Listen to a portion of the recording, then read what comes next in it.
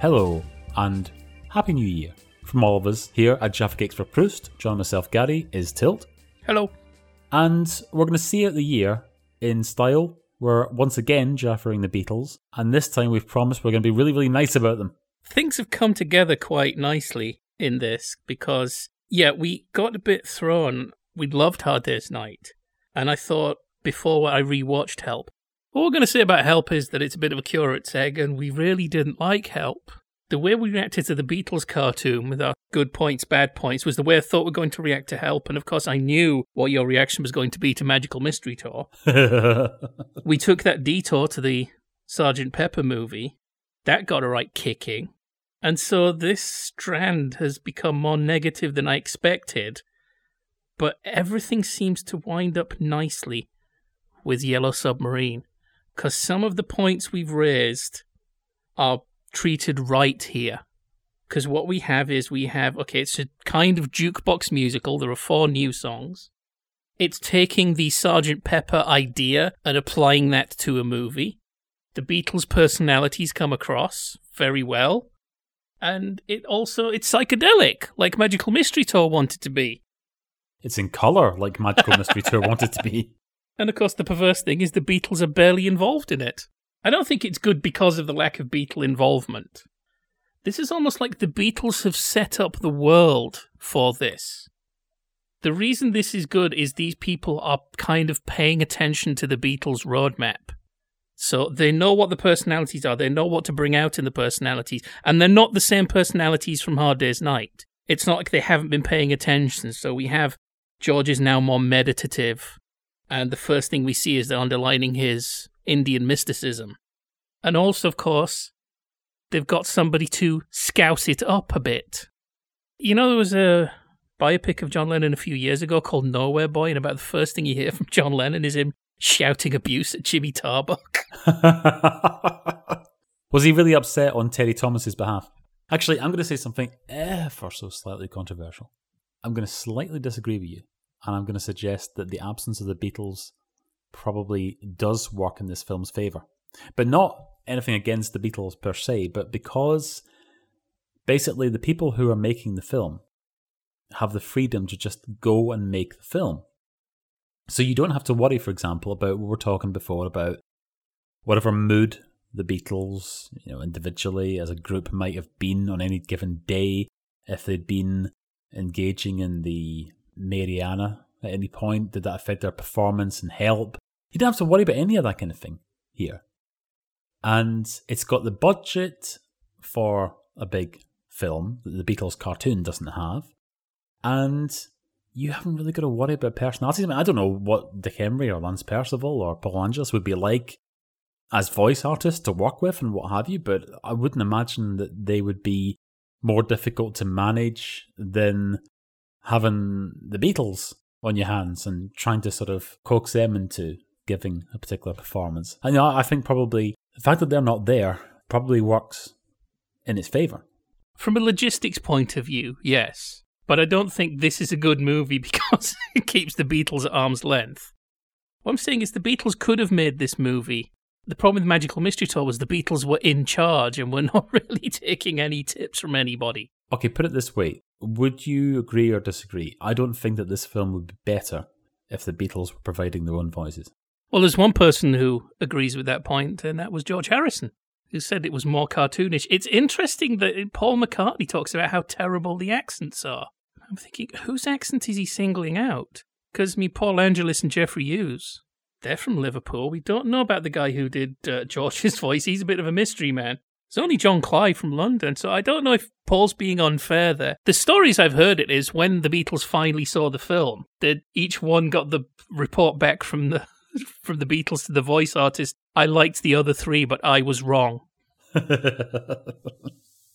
course, you never really know what your own voice sounds like, except, of course, you do because you edit the show, so you hear yourself quite a lot. Most people don't really know what they sound like, do they? So, although you'd think actually the Beatles probably would. So this has learned that lesson from the Beatles cartoon, though. The Beatles are better when they sound like the Beatles. Actually, I think Paul's voice is the closest. Somehow. Paul is Geoffrey Hughes, isn't he? Yes. Had you seen this film before we watched it for this?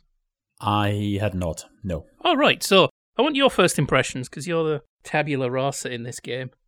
Okay, so do you want my first reaction or my considered reaction? Let's have both. Come on, we got time. Okay, first reaction, because you've put this thing in front of me and said, okay, right, here we go, Yellow Submarine. I'm looking at this thing, and I'm thinking, this is going to be a long hour and a half. Oh, God. It's like tall people on the screen and rainbows are coming out of their heads. And I'm just sort of thinking, oh, this is going to be hellish. This is going to be like some student art house project or something like that. It's just going to go on and on and on. And I remember saying to you right at the outset, I said, does it get any better than this? I really hope it does. But the thing was that was its nonsense, silly sort of opening.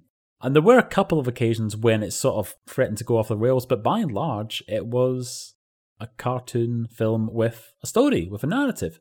So it was fine. It's not really the kind of thing that I'd ever really put on as a sort of go-to standby film, your sort of comfort viewing and what have you. It's not something I'd ever really have on the shelf and stick in the DVD player, but as a film itself, it's fine. It's quite enjoyable. And I think probably it benefits from you sort of listening out and trying to sort of work out who's doing voices and what have you, once you know who the voiceover artists are. And yeah, it was fine. I can't say I'm blown away by it, but then I don't know that I really sort of get it. I'm not quite on the same wavelength.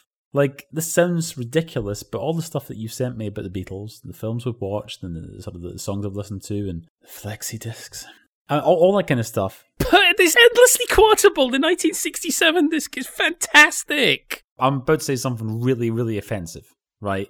I will not blame you if you actually do just drop the mic and then walk off forever. But when you keep on saying it's endlessly quotable and what have you, you're starting to sound like a League of Gentlemen fan.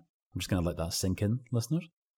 All the stuff I'm talking about the Beatles stuff, for goodness sake. All the works by the Beatles that I've watched, listened to over the past few months and what have you. I can certainly appreciate it. I can appreciate how fabulous the songwriting is and how well put together the songs are and George Martin's arrangements and just the overall brilliance of the four Beatles themselves. I can appreciate all of that, but I wouldn't call myself a Beatles fan. So I'm perhaps less likely to sort of get wrapped up in the minutiae and the detail of things, whereas I don't really consider myself as sort of a super fan of any particular musical group. I know that obviously you're a huge fan of the Monkees and the Beach Boys. And for whatever reason, I never really developed a particular curiosity to do with music. I love listening to music. I've got music on all the time, but I never got into music in the same way as I get into, say, biographies of comedians or politicians. Or, maybe it's like a specific TV series or a particular film actor or something, and suddenly you just want to know all about them. You want to hear about all their tales or anecdotes, their whole life story. For whatever reason, I've never really found that with any musicians. So I don't know that necessarily I'm the right person to sort of analyse anything of the Beatles. I'm telling you this now that we're at the end of the series, for goodness sake. I don't want you to analyse it in terms of minutiae and take numbers. Yeah, my reaction doesn't like lend itself to having a long-form discussion. My reaction to Yellow Submarine was, if this was on at 3:10 in the afternoon on Christmas Day, it would be perfect. It's just a bit of silly nonsense. It's fine. And it's got amusing parts and what have you. And of course, the songs are fabulous. And there it is. The whole idea of this is to look at the Beatles as an entertainment unit and the influence they have even on the things that we like to look at that are a bit more niche. So I think we brought Magical Mystery Tour into The Sandwich Man. So it's a thing like looking at these as British films, looking at these as British film comedies, or this doesn't really have a very specific genre. It's kind of a children's film, but that's what I want really to look at. It's not so much the influence on pop and rock music and, the 60s, man. It's looking at the Beatles because they're definitely part of the light entertainment world. And I think they do leave the light entertainment world slightly different, or maybe vastly different. I think they have a bigger impact on the way things are than Cliff and the Shadows. I've been watching Q5 and Q6 recently. It's interesting that at the end of one show of Q5, Spike Milligan singing Yesterday. It's interesting to hear him sing it like it's a standard. I do like that sketch, actually, yeah. And I get the feeling there's an element that maybe things wouldn't have happened. Maybe Q5 would not have been the same without the Beatles being so off the wall. Obviously, they're a part of a larger cultural shift in the 60s.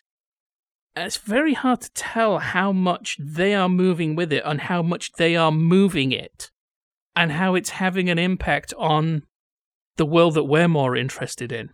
And also how they're kind of sucking things up from their cultural world, spewing it out, and it's then hitting things in different directions. Actually, a discussion I was having on Twitter with Tyler, which is the stealing of lines from the Goons. And I've already forgotten which one it was, but we finally worked out that John's line in Magical Mystery Tour, where no human eye has ever set foot, is from a Goons show. Spike reuses it in Q6. One way to look at it, then. The Beatles are obviously influenced by the Goons, and as part of that, Richard Lester, who is part of Spike Milligan's gang in a way. I mean, he directed a show called Fred, didn't he? I don't know if he did stuff on Idiots Weekly. So you've got that kind of goon world, running, jumping, standing still, which I think is an extra on Filmstruck when you watch Hard Day's Night. Or it was at one point. So we've got this kind of goon show world is drawn into the Beatles. I mean, first time I heard the song Yellow Submarine, I thought the bits in the middle, full speed ahead, Mr. Mercer, full speed ahead, I thought there was actually bits of the Goon Show spliced in. The Beatles get the world into this idea of entertainment about pop groups and individual personalities. That then influences the Monkees. And I'm stealing from an essay written by Andrew Hickey. So that influences the Monkees, and there's certain bits you watch in the Monkees and you can see the Goonisms and Lesterisms. I think if you watched an episode of the Monkees and then it's Trad Dad, that's not even Beatles, you'd see parallels in places. And I think the Monkees, it's not so much a direct influence on the Goodies, but it kind of sets up a world where the Goodies can happen. Those Goody Capers. So there's going to be an extended sequence of running around and visual gags to a song, to a pop song, written by Bill. And so we've got this line you can draw of British comedy going into pop music, going into US pop music, coming back to British comedy. And it's an essay, I think, on We Are Cult, written by Andrew Hickey. And I think he sort of says, no Monkees, no young ones. And of course, no Beatles, no Monkees, no Goons, no Beatles. And you can just keep going back and back into eternity. And so that's what I wanted to look at the Beatles, is the Beatles as entertainers, the Beatles as a comedy troupe. And Yellow Submarine, I think, has a big impact on children's television. You can see Crystal Tips and Alistair. And I mean, Jamie and the Magic Torch, there's that machine in it that is like a rejigged version of the Yellow Submarine. Mr. Boo and all the others too. They look like ideas that have dropped from the table of Heinz Edelman. I'd now like to take a brief diversion. So, talking about that opening and the psychedelic animation and the design, I want you to talk about Game for a Laugh. Go on, just quickly tell the people. What Game for a Laugh is? No, your night memory. Oh, yes. Ah, right, okay, right. Now, this is going back a long way. This is like 30-odd years ago. This is actually how this show really started, was we were both guests on Louis Barth's show at one point, and you were on to talk about your bizarre television dreams. I did discuss once having a dream about the pilot edition of Game for a Laugh. And if you haven't twigged already, apart from there being a program called Game for a Laugh, none of what I'm about to say is true. So the pilot edition of Game for a Laugh was in 1974. It was not hosted by the traditional four presenters, but was actually presented by BBC current affairs journalist Philip Tibenham. So presented very much in the style of Colin Gordon in The Complete and Utter History of Britain. And one of the features in it was a rather odd bit of business with Kenneth Williams and Kenneth Connor pretending to be Russian spies in a shopping centre and doing some weird sort of mime business. The relevant bit is the opening title. The relevant bit is that the opening titles were the psychedelic, really self-important, self-centered, just piece of nonsense. It was really sort of the height of sort of hippie culture, and there was all these just sort of like flowers and what have you. No consideration given to how long a set of opening titles normally would be. This thing is going on for minutes and minutes, and at one point they acknowledged the contribution of a team member who left before the show was complete and what have you, and it's just so self-indulgent, and I'm thinking these people must never ever have made anything for television before. What is this nonsense? No wonder they changed it before it got to the air 7 years later. I don't think you would have had that dream had it not been for Yellow Submarine. I'll give it that. Yeah, that's fair enough. Again, it's not so much this stuff's invented in Yellow Submarine. It's not that design school wouldn't have happened without Yellow Submarine, but being done through the Beatles, it is thrown onto a much larger platform. But here's the weird thing we found out when we were doing our research. Yellow Submarine, certainly in the UK, was considered a flop. So the film premiered July 1968 at the London Pavilion, and the feeling was that takings were not up to expectations, and it was announced that the Rank organisation were then not going to give it a general release in their cinemas. What surprised me about the reception to the film was that the Mirror and the Express both gave it glowing reviews, whereas The Guardian didn't like it. And I would have thought that actually it was going to be the other way around. I would have thought that The Guardian was sort of blown away by how innovative and so on that it was, whereas I would have expected perhaps the mass market newspapers to say something like, oh, there wasn't enough Beatles in it. They only turn up at the end. Otherwise, it's all a big cartoon and what have you. But no, not at all. A rather pretentious piece of popular entertainment. That was The Guardian's word. I'm wondering if most people actually took that view, though, that it's got the Beatles music in it, but otherwise, it's not really the Beatles, is it? Maybe that was the general reaction from people. It's interesting, the publicity did downplay the Beatles' non-involvement. To the extent that I think at first the voice artists weren't even going to be invited to the premiere. Don't know if there was talk of maybe not crediting them. I should have written this down. I watched some making-of documentaries. Their credits in the film kind of mentions that they're in it, but it doesn't say, and with John Clive as John Lennon and Jeffrey Hughes as Paul. It doesn't do that game. There had been criticism, and this was some months after the film came out. There was criticism of the album being not good value for money because you only got 4 new Beatles songs. One side, 2 old Beatles songs, 4 newish Beatles songs. And if we do want to talk about minutiae, some of those weren't really all that new. And side 2 was excerpts of George Martin's score, which is fantastic. Okay, your silence indicates... No, I'm not disagreeing at all. And as a matter of fact, I suspect that out of the Beatles unit, I suppose you would say, as in the sort of extended family, George Martin is the person that I'm most interested in. Certainly, yeah, the film score is fabulous. And so is his opening theme for Radio 1. And so, as a matter of fact, is the Sgt. Pepper film soundtrack, if we're going to be absolutely honest about it. That's a great soundtrack. That's a very brave stance to take. So hang on, let's just see where we are just now, because we're rapidly losing listeners now. So I don't like League of Gentlemen, and I think the Sgt. Pepper film soundtrack is really good. What else can I say in the course of the next 90 minutes that is basically going to start a flame war on Twitter? What do you think of Star Wars, then? Nah. That's my honest reaction. I'm not putting it down. I'm not being a contrarian. It's just, nah, not my thing. So how about that woman Doctor Who they have nowadays? Don't like this business they're saying about, and of course, it's been on already, so I don't know why I'm talking about it in the forthcoming tense, but I don't like this business about them supposedly portraying William Hartnell as some sort of sexist in the new Doctor Who. That's not on. That's it. That's my entire opinion of the new Doctor Who. So for all my complaining about Sgt. Pepper and how it was a bad jukebox musical because it didn't properly integrate the songs, there isn't really that much of an effort to integrate the songs. It really is back to the cartoon series. There's a lot of, time for a song. The one place I think this comes a bit unstuck is when you have When I'm 64, and then immediately after, what's this? The Sea of Science, and then we get Only a Northern Song. It's not a scientific song. Well, they should have just used sounds from the BBC Radiophonic Workshop for that. I'm guessing the closest to integrating a song would probably be Hey Bulldog, which the American audience didn't even see. There was a feeling that it was too long. It was too much animation. The audience would get antsy. Now, here's the thing, okay? When it comes to the animations. This came out in July 1968, yeah? So, for 6 months or so beforehand, Terry Gilliam has already been producing animations for Do Not Adjust Your Set. And I would argue more entertaining animations than in Yellow Submarine.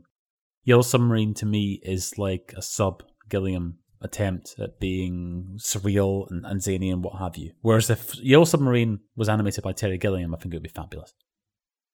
I haven't seen much of his... I've seen Elephants. But beyond that, I haven't seen much of his pre-Python animation.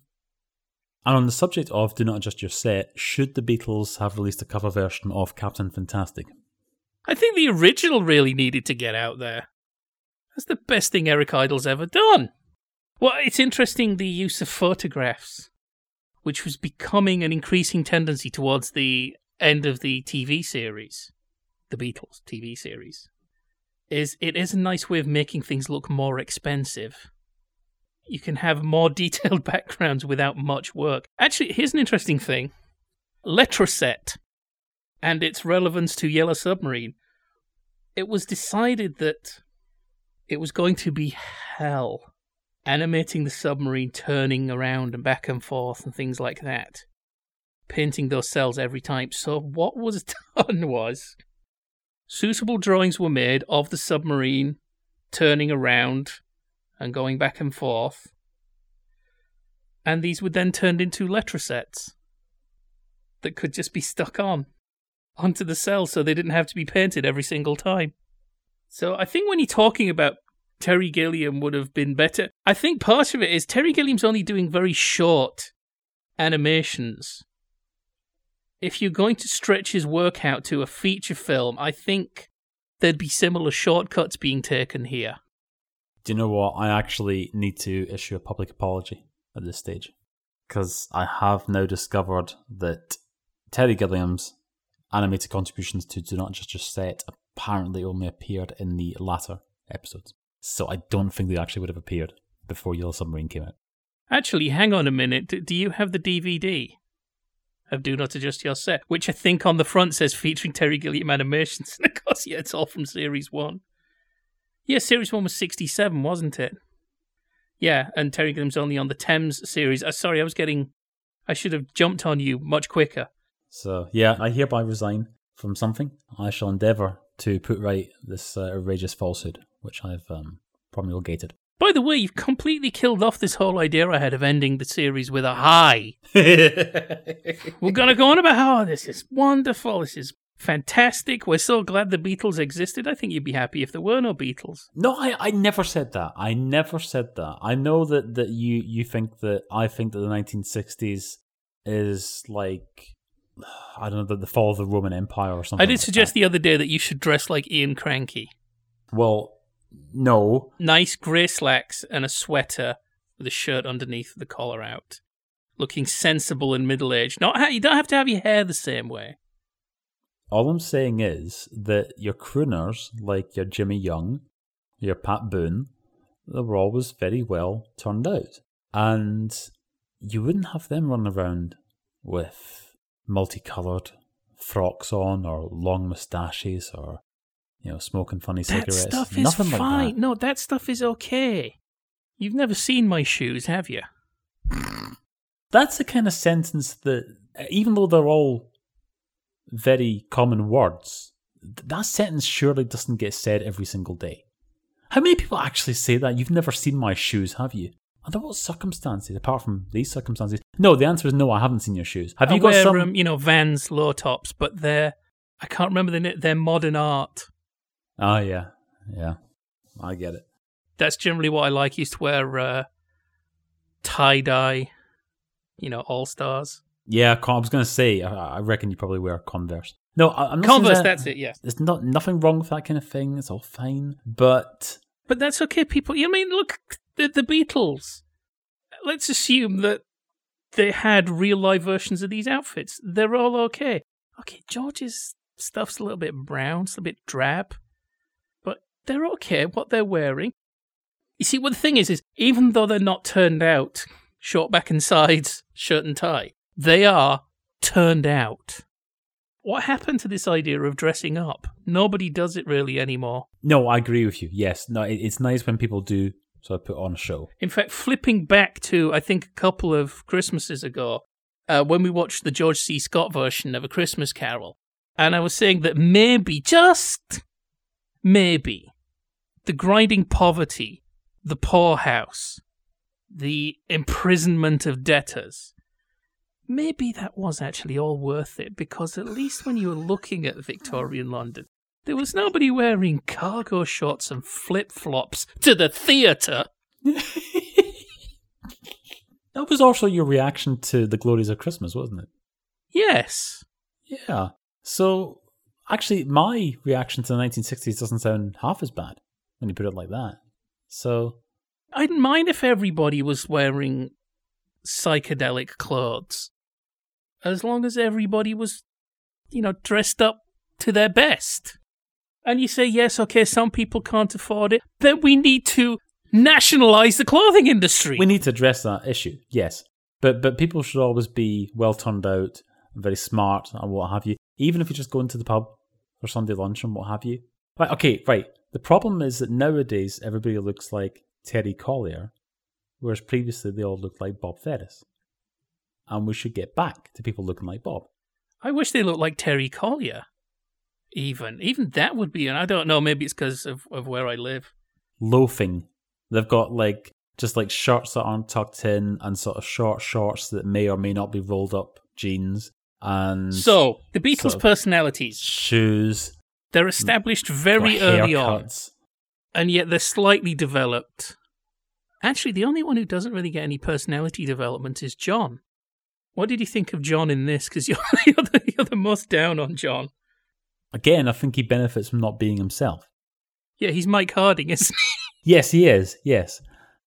There's a story that at one point in John Lennon's FBI file, there was a picture of him that wasn't actually a picture of him, it was a picture of Mike Harding.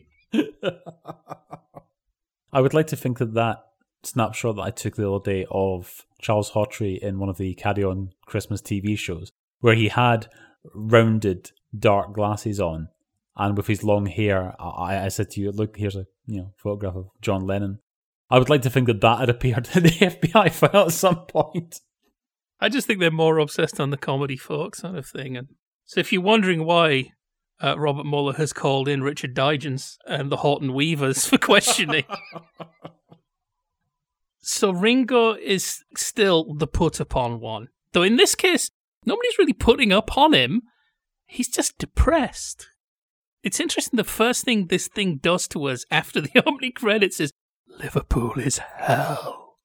It's just a horrible place where people do repetitive acts and... it hits us in the face. Eleanor Rigby, right after Yellow Submarine. Okay, that's how it was if you had the single, but stay with me. It's a very interesting start. Even then, depressing Liverpool looks kind of colourful and groovy. Well, it's like you said the other day about the 60s. How sort of ordinary 60s look interesting, whereas even glitzy 70s look seedy. You mean a couple of beauties, don't you? Yeah.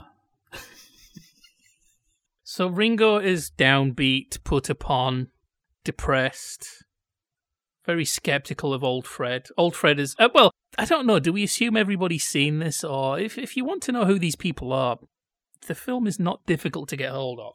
John is more vague. He is there with the wisecracks. And there is a mild sense of him being the leader. When they're trying to open the bubble at the end, that's the interesting thing. John starts coming up with a long, convoluted explanation of what the bubble is and how to open it, and the other three Beatles all wander off. Fingers in ears, and Paul starts singing Any Old Iron. So there's a sense that John is the leader, but actually they don't listen to him, they just let him do his leader thing. My favourite line in the entire film, though, is, nothing is Beatle-proof. George, they emphasise his mysticism and how for him everything is perception. He can change the colour of the car. So he steals Ringo's car and then proves it's not Ringo's car because the colour's different every time. It's all in the mind, which again is a thing the goons kept saying. But it's that sense that it's the life of the mind for George and it allows him to do things. And then just the fact that there's been that explanation and then Paul already knows what the problem is. I like the idea that Paul's a bit slick.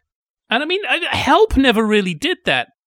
Help had them in those little capsules inside their house. But I don't think it got the personalities across as directly and as well as Yellow Submarine did in minutes. Again, you've got the issue of the Beatles themselves were not actors. But in this, you've got, a tightly scripted story being told by professional actors. So it makes sense that even in the absence of the Beatles themselves, it does get their personality over more succinctly. Okay, here's an interesting thing. There's not really much sense of the Beatles as a band. When we see Ringo, he's just wandering around Liverpool. And when we meet up with the others, there's only a sense that Paul has been entertaining an audience. The Beatles are just a group of people. I thought that was interesting. That it's just like they're the Beatles, like they're the Justice League or the Goodies. I mean, the Goodies, they're just them, aren't they? They're a collection of people with a collective name who do things. And that's an interesting breakthrough for the image. I know there wasn't that sense of them as a band. There was that sense that they weren't the Beatles in Magical Mystery Tour. But then we kept having to cut to them playing instruments. In this, we see them miming playing instruments. And we see them playing the instruments that belong to Sgt. Pepper's Lonely Hearts Club Band. But that's about it. I don't know. I just find that really... I want to see the next step. I want to see the film they should have made after this. Well, it follows on from the Beatles cartoon, because we've established by now that the Beatles are a unit which doesn't really require any explanation as to their existence, to be introduced to who they are. So I guess it makes sense then that by this point, Hard Day's Night and Help have established that the Beatles are a group. And by this point, it's more that the Beatles... I know you don't like this word because it's so ubiquitous today. And if you take offence at this, I apologise. But could it be that by the time of Yellow Submarine, the Beatles are no longer a group, the Beatles are a brand? There is that weird sense, isn't there, that you can actually put that Beatles brand on for people who are not the Beatles, behaving like the Beatles. But I'm not sure to what extent... I don't think the Beatles are a brand because the Beatles are not divorced from context entirely. Okay, let's talk about that Doctor Who Christmas special that hasn't gone out as we're recording this, but has when you're listening to this, and neither of us have watched it. It kind of bugs me that now the First Doctor is sort of divorced from William Hartnell. I don't know to what extent I can allow myself to be angry about this. But it's just that thing, isn't it, that now you don't need William Hartnell to have the First Doctor. Richard Hurndall was one thing, something of a desperate move, but it's that thing of like, are now they all going to be divorced from their actors? To what extent is that a nice thing to do to somebody? Thanks for doing the heavy lifting, but we don't need you. I don't know. I haven't given it a great deal of thought, but for some reason just doesn't sit right with me. And I think Doctor Who is the ultimate BBC brand in that you can divorce it from so much of its context and it will just keep going. Everything the show says can be unsaid in another story. Everything it stands for can be contradicted. And at some point it ceases to be pluralism and diversity, and it just becomes, who cares as long as those two words are stamped on a thing, it's a thing that people will want. And it doesn't matter if the roots have decayed and vanished. That's just a vague reaction. Yellow Submarine, I don't think the Beatles have lost themselves as a group and become a brand. Even though this is, you can do the Beatles without the Beatles. They still have to be singing Beatles songs. They still have to be conveying the message about peace and love And the Beatles still have to turn up at the end. They have to be there to say, we are the Beatles and we approve this message. Yeah, but you said to me, didn't you say to me that that wasn't originally the case? That actually they agreed to do that after they surprisingly themselves liked the film. I would imagine they might have been strong-armed into that anyway. But yes, they thought this was going to be a feature version of the cartoon show, because again, produced by Al Brodax, and he had managed to parlay his television rights into, we should definitely do a feature version. And they thought that that's what this was going to be, a feature version of the television series. And that wasn't something that particularly interested them. Now, I can't remember where I heard it. It's only a few days ago. I don't know if it was on the commentary track or one of the interviews. There is mention of John suggesting an idea that turns up in the film, which is that whole thing that Ringo's walking through Liverpool and the submarine's following him. And somebody said, it was John Lennon said, wouldn't it be good if you had a yellow submarine following Ringo around as he's walking down the street? So there must be some extent they had an ear, but that could have been just something he said at a party. Oh, hi, John, I'm involved in the feature cartoon. Oh, right, tell you what you want to do. Have a submarine follow Ringo. But yes, so they weren't that committed. The songs in it are George's two songs from 1967. Only Northern Song is an outtake from Sgt. Pepper. This was the song he brought to Sgt. Pepper, and George Martin said, try again. Actually, I think altogether now, It's All Too Much were ideas for the Our World broadcast. And I'm not sure about Hey Bulldog. Going back to this idea of the Beatles brand, right? You mentioned there before about how box office takings were lower than expected when the film was released. Had this been a gigantic box office smash hit, is it fair to assume that there would have been sequels? And could those sequels, if they continued to be successful, could they have continued even beyond the demise of the Beatles as a group? Yes and no. Yes, there could have been sequels. I wouldn't have been surprised if this had been a massive smash hit and they said we have to do another one right away. Now, admittedly, this would then mean getting into 69 and maybe having to happen in 70. But let's say maybe the plans are in place very quickly. I could see a sequel to a smash hit animation having the Beatles doing their own voices this time. At the press conference or the premiere, at some point George says all of our films will now be animations because it just helps us do things more quickly. So in George's mind, there were going to be more Beatles cartoons. Now, yeah, the problem would be then you'd be producing a film at a time when the Beatles are falling to bits. I mean, John, behind the scenes, leaves the group in September 69. But yeah, this comes back to a silly conversation we had. People talk about that parallel universe where John Lennon survived and the Beatles did Live Aid. And that idea that, oh, and then they'll do another album and it'll be fantastic and we'll get the Beatles back for the second half of the 80s. I said, I want to go to the universe where all that happens and then they announce, it's like it's going to be a Beatles press conference. Oh, they're going to announce they're doing a new album together. And then they announce that their next big project is the Beatles in the Great Green Candlestick Caper. I got to make a silly movie. Indulge me, right? Okay. I know that I like to do recasting and what have you. I'm going to do some silly nonsense here. Let's say that one day in 1970, the Beatles, instead of breaking up, all thought, do you know what? We're great, aren't we? We're the Beatles. We should all stick together and let's just do exactly that. And they did, right? What shows and films would they have been in the 1970s if the Beatles had still been a group throughout that decade? So I'm thinking straight away, that they would have had a guest appearance on a Christmas Generation game. So the Beatles come out, they sing one of their songs, and then like the contestants, they've got to like replace them and sort of join in and what have you, right? That definitely would have happened. Now, those kind of films like now I'm not sure which one of these are 70s. I think these are more 60s films. But you know the films like The Great Race and It's a Mad, Mad World and you've got Smokey and the Bandit later on, all that kind of stuff, right? One of those daft, silly movies, right? They could all be in that, right? Now, they could all sort of turn up and let's pretend... It's like, what's that thing, 4 for Texas? The one with like the Three Stooges suddenly turn up, right? So, yeah, the Beatles, they're like sort of, I don't know, the Four Buskers or something like that. And they turn up in that, right? What could they have advertised? I disagree. I don't think the Beatles would have been on the Generation game. Really? Yeah. You're thinking more 3, 2, 1? I think they're too big for that. But yeah, I can actually see the Beatles turning up in Cannonball Run 2. Damn it, I was hoping you were going to say Cannonball.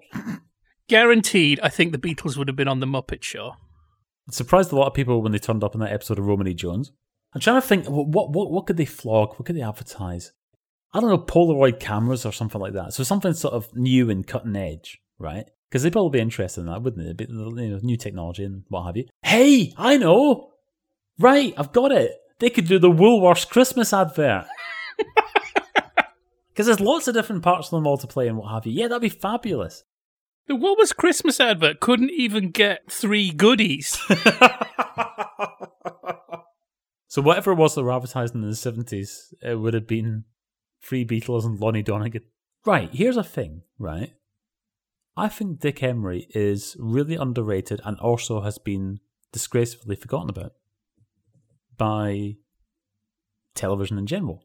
I know that his bits and pieces still turn up occasionally. Usually you see like little sort of mini compilations on things like Gold or UK TV Drama used to show little compilations of Dick Emery show from BBC. But he should be right up there. He should be having documentaries made about him, at this time of year and what have you. Why not? You know what his best turn in this is? Max. I like Max. Max adds character to the bad guys. So I know the Chief Blue Meanie is very camp, and that gives it sort of like odd. I don't want to sound judgmental, but I think in the 60s, a camp bad guy would have come across as a bit kinky. And Max with he's not a yes man, he's a no man.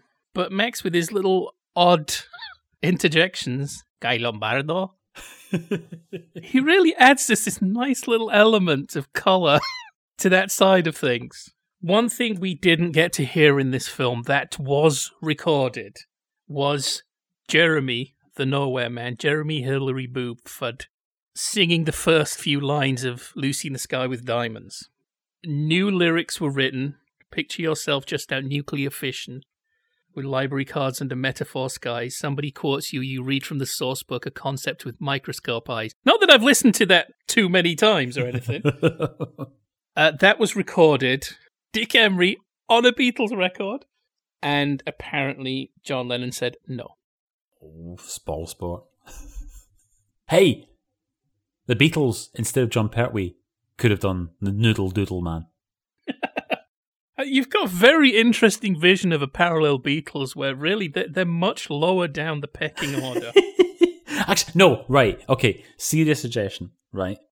Gonna say Stars on Sunday. No, I'm not going to say that. No, I'm going to say, and I'm saying Christmas special, not just a run-of-the-mill edition, okay?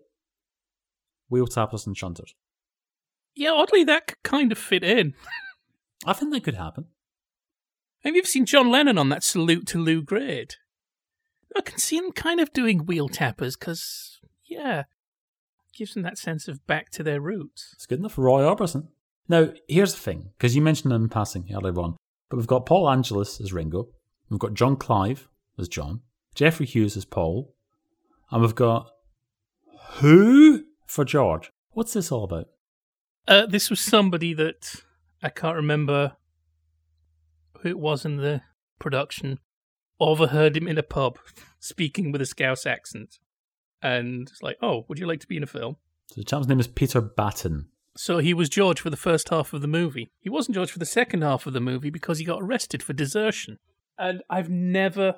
so I think for the rest of the film, it's Paul Angelis, who's also narrator and voice of the Chief Blue Meanie, does George for the second half, and it's not really that noticeable. Why isn't Paul Frees in this? Because Lance Percival is... And okay, when I was a child and I saw this, I thought it was Clive Dunn playing Old Fred. I think it's a fantastic Clive Dunn impression. I don't know how deliberate it is on Lance Percival's part. It's a pity he didn't slip in some Tommy Cooper here as well. Well, yes, that would have been nice. So it's worth mentioning, this was script doctored by Roger McGough. So he was the one brought in to scouse it up. He said when he had the script, the first he saw of it, it was full of wisecracks, but he said it was kind of New York Jewish humour. And it would have sounded wrong coming out of the Beatles' mouths, especially now the Beatles sound like themselves, rather than Rex Harrison and Irish Peter Lorre. I've just had this odd little idea in my head. There's a moment in Sherlock Holmes film, after they made the first two, which were set in period, I think they went over to Universal and started making those Sherlock Holmes films that are set in the 1940s, which was not unusual. Those two Sherlock Holmes period films made with Rathbone and Bruce, that's actually the first time Sherlock Holmes had been made as period pieces. But I don't know if it's the first one. At the beginning of one of them, they get the case, they're just about to go out. Holmes picks up his Deerstalker and Inverness cape, and Watson turns around and goes, "Holmes, you promised!" He goes, "Oh yeah," and he puts them down. It would have just been great at one point for Ringo to go, "Oh yeah," and the other three to, "Ringo, we talked about that." But you end up with nice little lines that I think are McGoffisms, like, it's blue glass, oh, it must be from Kentucky. Frankenstein, I used to go out with his sister, Phyllis. Oh, just looking at my notes, Harrison told reporters that they were going to be making animations from then on because of the critical drubbing that Magical Mystery Tour got. Oh. So for some reason in this, I can accept more that the songs don't actually link up with the story as much. There's no real reason for Sgt. Pepper's Lonely Hearts Club Band to be singing Baby You're a Rich Man, but it's fine. This is the big change that happens between Hard Day's Night and Yellow Submarine. In Hard Day's Night, the Beatles get what they want to an extent, or they get through the day because of hard work. Even though we have these fantasy cuts to I Should Have Known Better when they're playing cards and suddenly they're playing instruments, there's still that sense that the Beatles get what they want because they work for it. It reminds me of a description of the first anthology collection where somebody says, listening to those takes, those alternate takes that are almost the same as the finished takes, he said you can smell the tea and tobacco. By this point, the Beatles get what they want because the Beatles are magical. The Beatles just make things happen. One of the plot points is solved because John develops the ability to make the words appear out of his mouth as solid objects. That's how they get rid of the glove. There's a bit of ending fatigue. All You Need Is Love is a really good ending, and then the film keeps going. Don't they fight the bulldog after All You Need Is Love? So it's like one of the big fight scenes comes after one of the big solutions. My main problem with the look of this film is there's too much white sky in Pepperland. They should have just put some smeary, just drip some watercolor onto some paper that it would bleed into and use that as a background. But you said you got freaked out by the colour of the sky in Edinburgh. That was different. The sky never got black. What time of year was it, though? It was August. Oh, there you are then. Where I come from, the sky gets black at night. All year round. No, but it's different in the summer. It isn't. Well, not where I come from. So you're out in Edinburgh at 2 o'clock in the morning and the sky is going, yeah, it's about 9:30 here. Is it the same in Glasgow? Because I thought, maybe Edinburgh had their own sky with salt and sauce. Oh, no. You still get that sort of funny business going on in the summer months where you can sort of look up and you can still see a bit. Yeah, that's quite normal. Do we have anything to say about Jeremy the Nowhere Man? Did you say to me that this was in some way a sort of takeoff of Jonathan Miller? He was in there. There are a number of different polymaths being made fun of. That's why The Guardian didn't like it. Do you think whoever did the review also wrote for the New Statesman and got really irked when Jeremy says, I must work it into my New Statesman piece? You crossed the line, Beatles! Yeah, there you go. Yeah, that's why they used popular culture in such a disgusted manner. Ugh. I mentioned Dick Emery before. Let's mention the other voice actors for just a moment, because you also mentioned Lance Percival there. Of course, we talked about him on the Beatles cartoon cast. And you suppose you would say that he was most famous for being the guy who wasn't Cy Grant, who sang the Calypso songs on TV.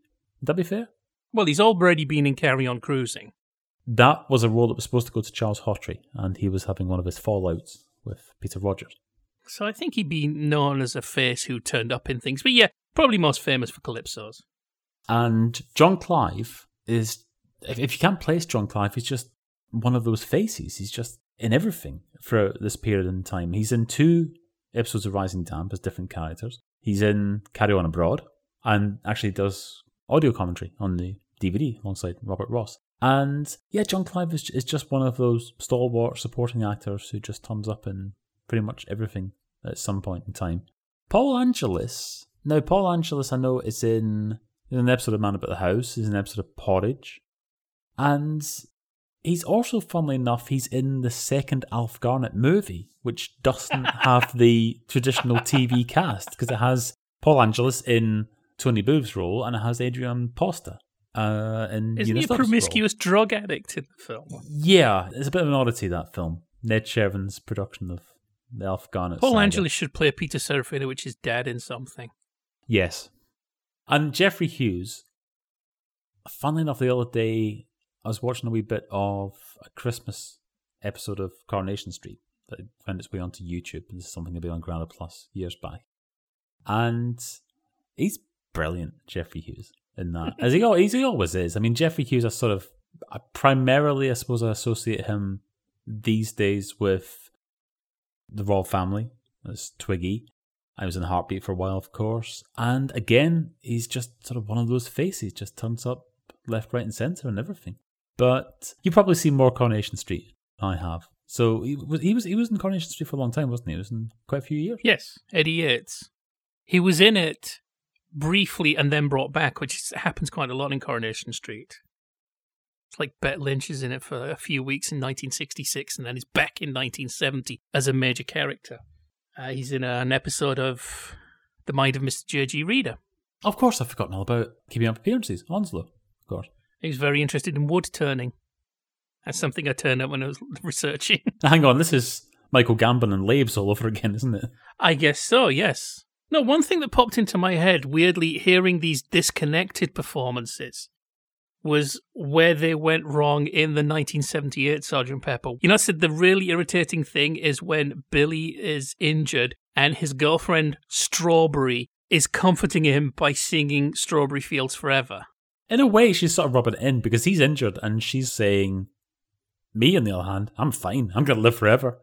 She, not the soul-singing character, she should have been called Lucy. And then to sing a comforting song to relieve it, she said, picture yourself in a boat on a river. She's doing kind of calming visualizations for him. Makes a hell of a lot more sense than let me take you down because I'm going to me. We didn't mention the screenplay was written by Eric Siegel, author of Love Story. Now, is Love Story, that's the one, isn't it, that the lead character is based on two roommates that Siegel knew. And do you know who those roommates were? I think it was it Tony Randall and Jack Klugman? Sadly not. It was Al Gore and Tommy Lee Jones. Blimey. They are the basis for the lead character in Love Story. So he was the one I guess wrote this script. I mean, he apparently knew nothing about the Beatles, and when Al Brodex said to him, Sgt. Pepper sold 1 million records, said, Mrs. Pepper must be very proud.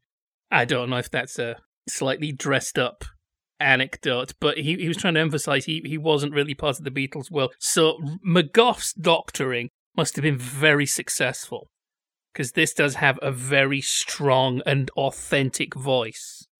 So this is a top film. Yeah, I quite enjoyed it. I know that that's not really being effusive with praise, but I think that you probably enjoyed it more than I did because I think that you're more interested in the background to this. But like I said before, as a film, it's good fun. Pop it on. It's not on TV enough, I would say. I think it would be perfect for ITV4 of an afternoon. There's an idea. Of course, this nearly got remade. This was on the slate for a CGI remake. And what killed it was Mars Needs Moms bombing. I never saw that. I don't know if that was done with motion capture. I did see Robert Zemeckis' 2009 Christmas Carol. That was done with motion capture. So anyway, Zemeckis was going to do this remake and concept work was done. And the Blue Meanies are hideous. They had the part cast. I've heard differing accounts of who Peter Serafinowicz was going to play. One I heard it was Paul, another I heard it was Ringo. Of course, I think he could have just done all of them. Damn right, yes. I'd almost like to see that come back. Some change in fortune gets it turned around and green-lit again. It's interesting, after raging against things turning into brands, well, maybe not even a remake of Yellow Submarine, just a Beatles film coming out in 2019 of just them running around having adventures. But yeah, you can't really trust the industry. Right, okay. You know the Beatles? I've never met any of them. But Well, met one of the Beach Boys, so, you know. And two Pythons. hey, when you said about the Beatles, you're not keen on the idea of them being a brand and what have you.